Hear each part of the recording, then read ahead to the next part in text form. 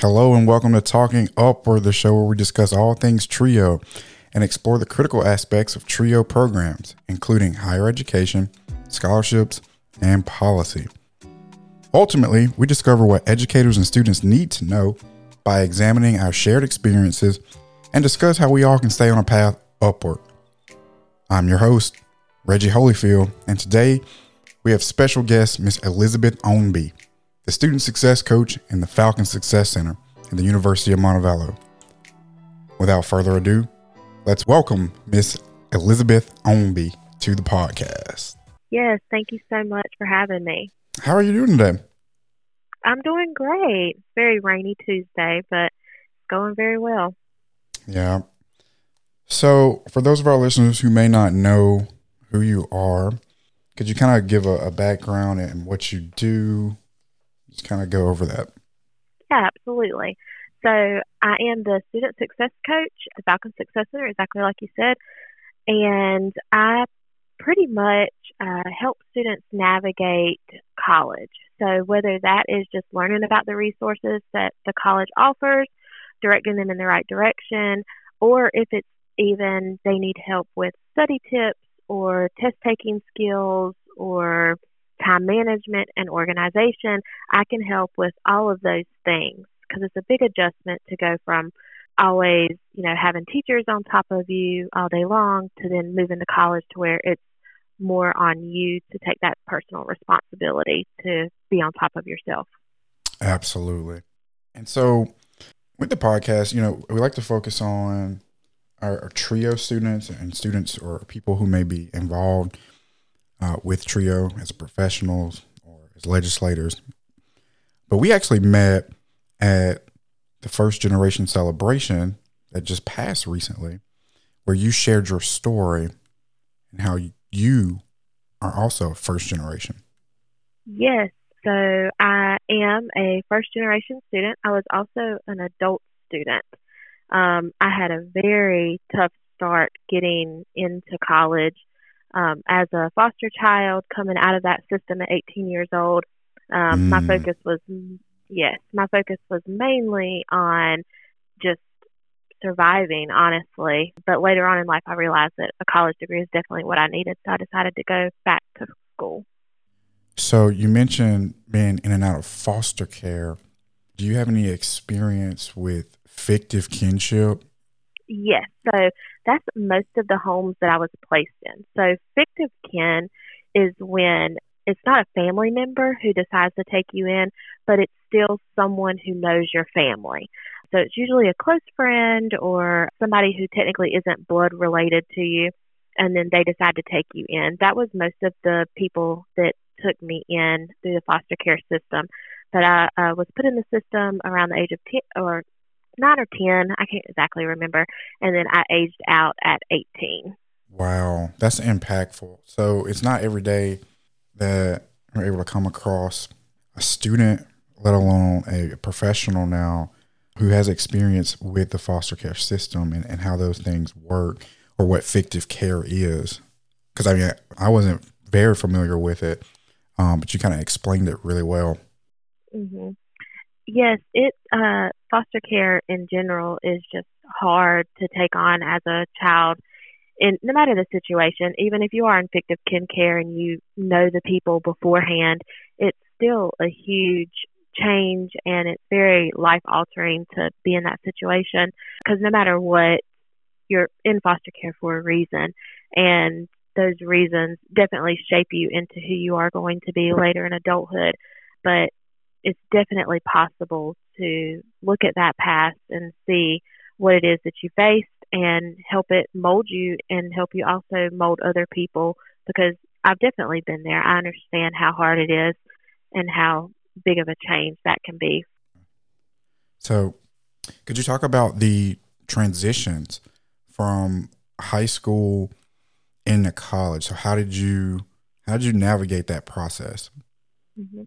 So my senior year of high school was not the typical senior year. Part of it is, looking back now, it was just me being immature. I was a very angry kid, so I was actually in alternative schools during high school because I kept getting into trouble in the regular school. Yeah. So Right. I was, yeah, I mean, everything just comes out. So my counselors didn't, I hate to say it, but honestly, my counselors didn't have high expectations. So what they were focused on whenever I was graduating was, where are you going to live when you age out of the system? North Carolina, which is where I was from, that was the system that I was in foster care in. North Carolina has a great, what sounds like a great program for foster kids. And if you choose to stay in foster care after you turn 18, you can actually go to college for free. The problem with that is, though, is kids don't want to stay in foster care. I didn't want to stay. You're tossed around from home to home, going from place to place. It's not an ideal environment to choose to stay in foster care for free education. So actually, everybody that I know who was in foster care, including myself, and even students that I taught at schools, none of them chose that pathway. So we all chose to just be on our own rather than staying in the foster care system and getting that free education. So I was already had a job, so I continued working. I went from part time to full time, and I was living on my own in an apartment. And I worked straight through about 2 years. Just decided that I was going to give cosmetology school a try. Didn't like it. I did it for about a year while I was still working. Then dropped out because I was like, this is not what I want to do for the rest of my life. Took another 2 years, kept on working. I was at this point, I'm usually working like two jobs. One's full time, one's part time, because I'm my only support system at that time. And then at about 22, I decided that I was going to go to community college and start taking classes with the hope of going to a 4-year university. And I started the process. I applied for the community college, all these things. And then it came to paying for it. And I found out that even though I was in foster care, I still was considered a dependent by my biological parents. And I had no access to their information. They would not give me their information. So that way I could get financial aid to pay for community college. And Wow. that was the biggest obstacle that I faced, was just getting back started. So you said a lot there. Talked about the environment that you were in surrounding trying to enter into college or higher education, as well as navigating the different steps. So you started out in cosmetology and you figured that wasn't right for you. What kind of intrinsic motivators kind of propelled you to keep going? You know, what kind of told you that, no, this isn't right for me, but I want something else. I want to move here. I want to do this. So once I got involved in working these full-time jobs and involved in cosmetology school, as I was doing it, I realized, especially working the full-time jobs, because I was just working in restaurants, I realized that I did not want to do that for the rest of my life, and I was going to be stuck in the same city, doing the exact same thing as my biological parents, which was just living paycheck to paycheck. And then when I went to cosmetology school, I was just unhappy. So I wasn't enjoying what I was going to be doing for the rest of my life. I was good at it and I thought I would enjoy it, but then once it became a job, I no longer was willing to do that for the rest of my life, if I wanted to put it that way. And so it was just very much of wanting to get out of the environment that I grew up in. I didn't want to have to live paycheck to paycheck. I didn't want to have to be on government assistance. I didn't want to have to be stuck in the same places without many opportunities. And so that really pushed me to try cosmetology school. Wasn't for me, that's okay. And then it pushed me to try community college, to go for a 4-year degree eventually, to lead myself away from that situation. It sounds like innately you kind of, wanted to improve your human capital and definitely improve your social mobility and try to improve your situation and improve your environment and surroundings. So if I could ask, if you could go back and give your 18-year-old self a piece of advice, what would that be? Oh, wow. If I was going to give my 18-year-old self advice, it would be to probably to not believe that you're limited, because I felt very limited based on the discipline trouble that I got into in high school, based on the fact that my counselors weren't pushing me towards college, I really had like this internal voice telling me they're not talking to you about those things because they don't think you can do it. And so I was very much held down by what I now know is imposter syndrome, of me believing that I was not going to achieve these things, that I couldn't do it, that I did not belong where I was. And so I think that my 18-year-old self just needs to hear that my past mistakes don't define who I was going to be, and I'm not limited by my past and by where I came from. Absolutely. Absolutely. Do you think that first generation students currently in 2022 still face some of those same conversations, like deficit mindset, or do you feel like they are being limited in certain situations, or maybe people are not reaching out to them or giving them the same opportunities as other students because of some type of background? Yeah, I definitely would agree that first generation students just lack that support at home of a parent or a loved one, just knowing all of the options. And you can have support that says, yeah, you can do it. Like, yes, I do believe that you're going to be successful, but that still doesn't give you access to really all the resources that you have available in a college environment or a community college environment. And so I do think that first gen students definitely feel like it is harder for them to achieve these goals because they look at friends who it seems to be coming easy to them, but they just don't realize that they had somebody who could literally hold their hand and walk them through each step because that person had been there as well. So just being able to understand that it's not easy, and it is hard, and it does have obstacles to overcome, but it is possible. And so I do think that first gen students definitely still face a lot of those same doubts and fears of just even attempting to go to college. So along your journey, have you had a professional mentor or anybody who kind of provided inspiration for you? So that person that really pushed me and inspired me would be my supervisor from the restaurant that I worked at when I was in my 2 years at 4-year university. So once I got to the 4-year university, I was an assistant manager at Pizza Hut, and my boss was amazing. Like, I was expected to work 50 hours a week to get my salary, but I still had a full-time school schedule. I was still taking 12 and 15 credit hours every single semester.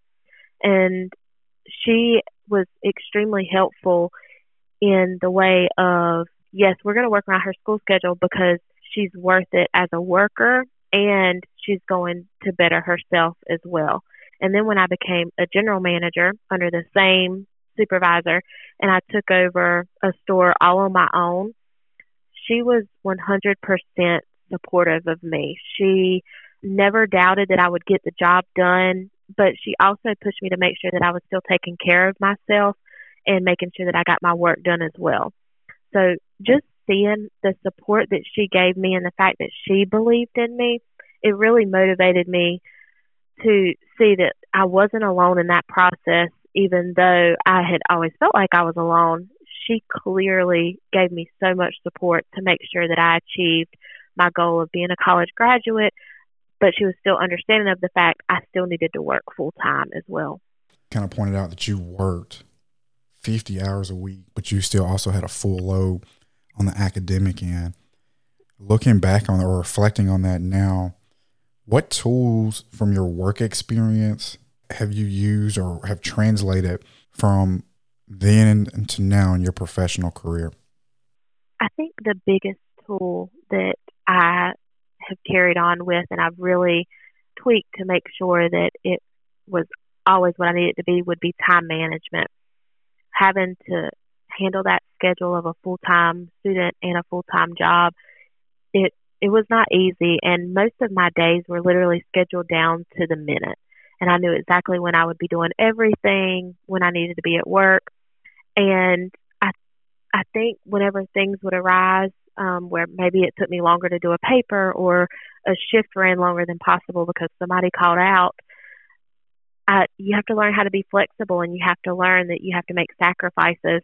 So I think that time management and organization is something that I will carry with me for the rest of my life, no matter what career field I go into, to just understand that, yes, you have to be flexible when things come up, but you also need to remain organized to ensure that you are meeting all of your deadlines or achieving all of your goals that you have set. So just that time management organization is probably one of the most things that I took from it. The other thing that I took from working as a general manager was those people skills. I had to be understanding of other people's schedules as well, and understanding of things that may happen and come up. And it just made me more of a caring and sympathetic person overall, to understand that these employees have families, these employees have things coming up on their own end. So I'm much more empathetic when it comes to other people now that I'm had that experience. And so, how do you use that or those things now as the student success coach? How do you kind of mold your story, or do you mold your story into some of the meetings that you have with collegiate students now?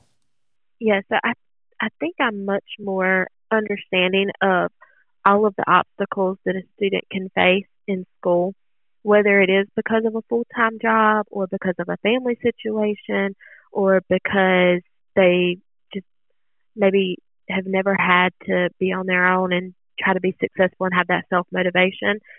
But my story, I feel like, can really help show them that you have all of these barriers in place and it is possible to overcome them. And that's the biggest thing that I say is, yes, it is tough now. Yes, it is hard. Yes, it is going to be extra work on your part, but that's only a short time. It's only hard for a short time. And then you get to see what you can do with this degree, and you get to live in your career, and you have all of these things that you can look forward to. But unfortunately, it is hard at first, and a lot of students, I feel like, come in and don't realize just how time-consuming all of it can be. And then me being more understanding and sympathetic of that situation, I can really focus on what it is that are priorities that we definitely need to accomplish, and what are things that could possibly be put on the back burner to manage our time better, because that's what it's going to take to be able to be successful later in life. But it's definitely just being that more of a sympathetic person and understanding all of the different walks of life that we come from really impacts us in how we view our future. Absolutely. As always, I live by the quote, inspire before I expire. I mention this to almost all of my guests. Before you leave, I know you have a busy day. What kind of inspiration could you give to potentially a student who may be in the foster care system right now, or a student who may be struggling with transitioning from a 2-year, 4-year, or someone who may have a similar background? What inspiration or motivation could you lend to them? I think the biggest inspiration to give, especially to students who are in the foster care system, is exactly what I said earlier, is that your past and where you come from, it doesn't define who you are. That where you're going can be so much better than where you came from, as long as you work hard for it. And that's what you're going to have to do, is work hard for it. You're going to be required to put in those tough hours and those tough study sessions, and you're going to take these tough classes. You're going to have to work these hard jobs or whatever it might be, but it is possible to look back and see how far you've come from where you came from. And that's important, I think, for those foster kids, because sometimes as a foster child, you're looking around and you really don't see hope in your situation, and you feel like you're stuck. You feel like you're just not going to amount to much, because it seems like all of these obstacles are placed in your way and nobody else is facing any obstacles even close to what you're facing. So just being able to remember that it is possible to change where you're going and make it where you want it to be, no matter where you came from. All right. Well, you heard it here first, folks. It's Elisabeth Ownbey, student success coach, Falcon Success Center, share her first generation story with us. So, Ownbey, thank you so much for stopping by Talking Upward and sharing your experiences as a first generation student. Thank you so much for having me. I really enjoyed it. Absolutely. Have a good one. Thank you.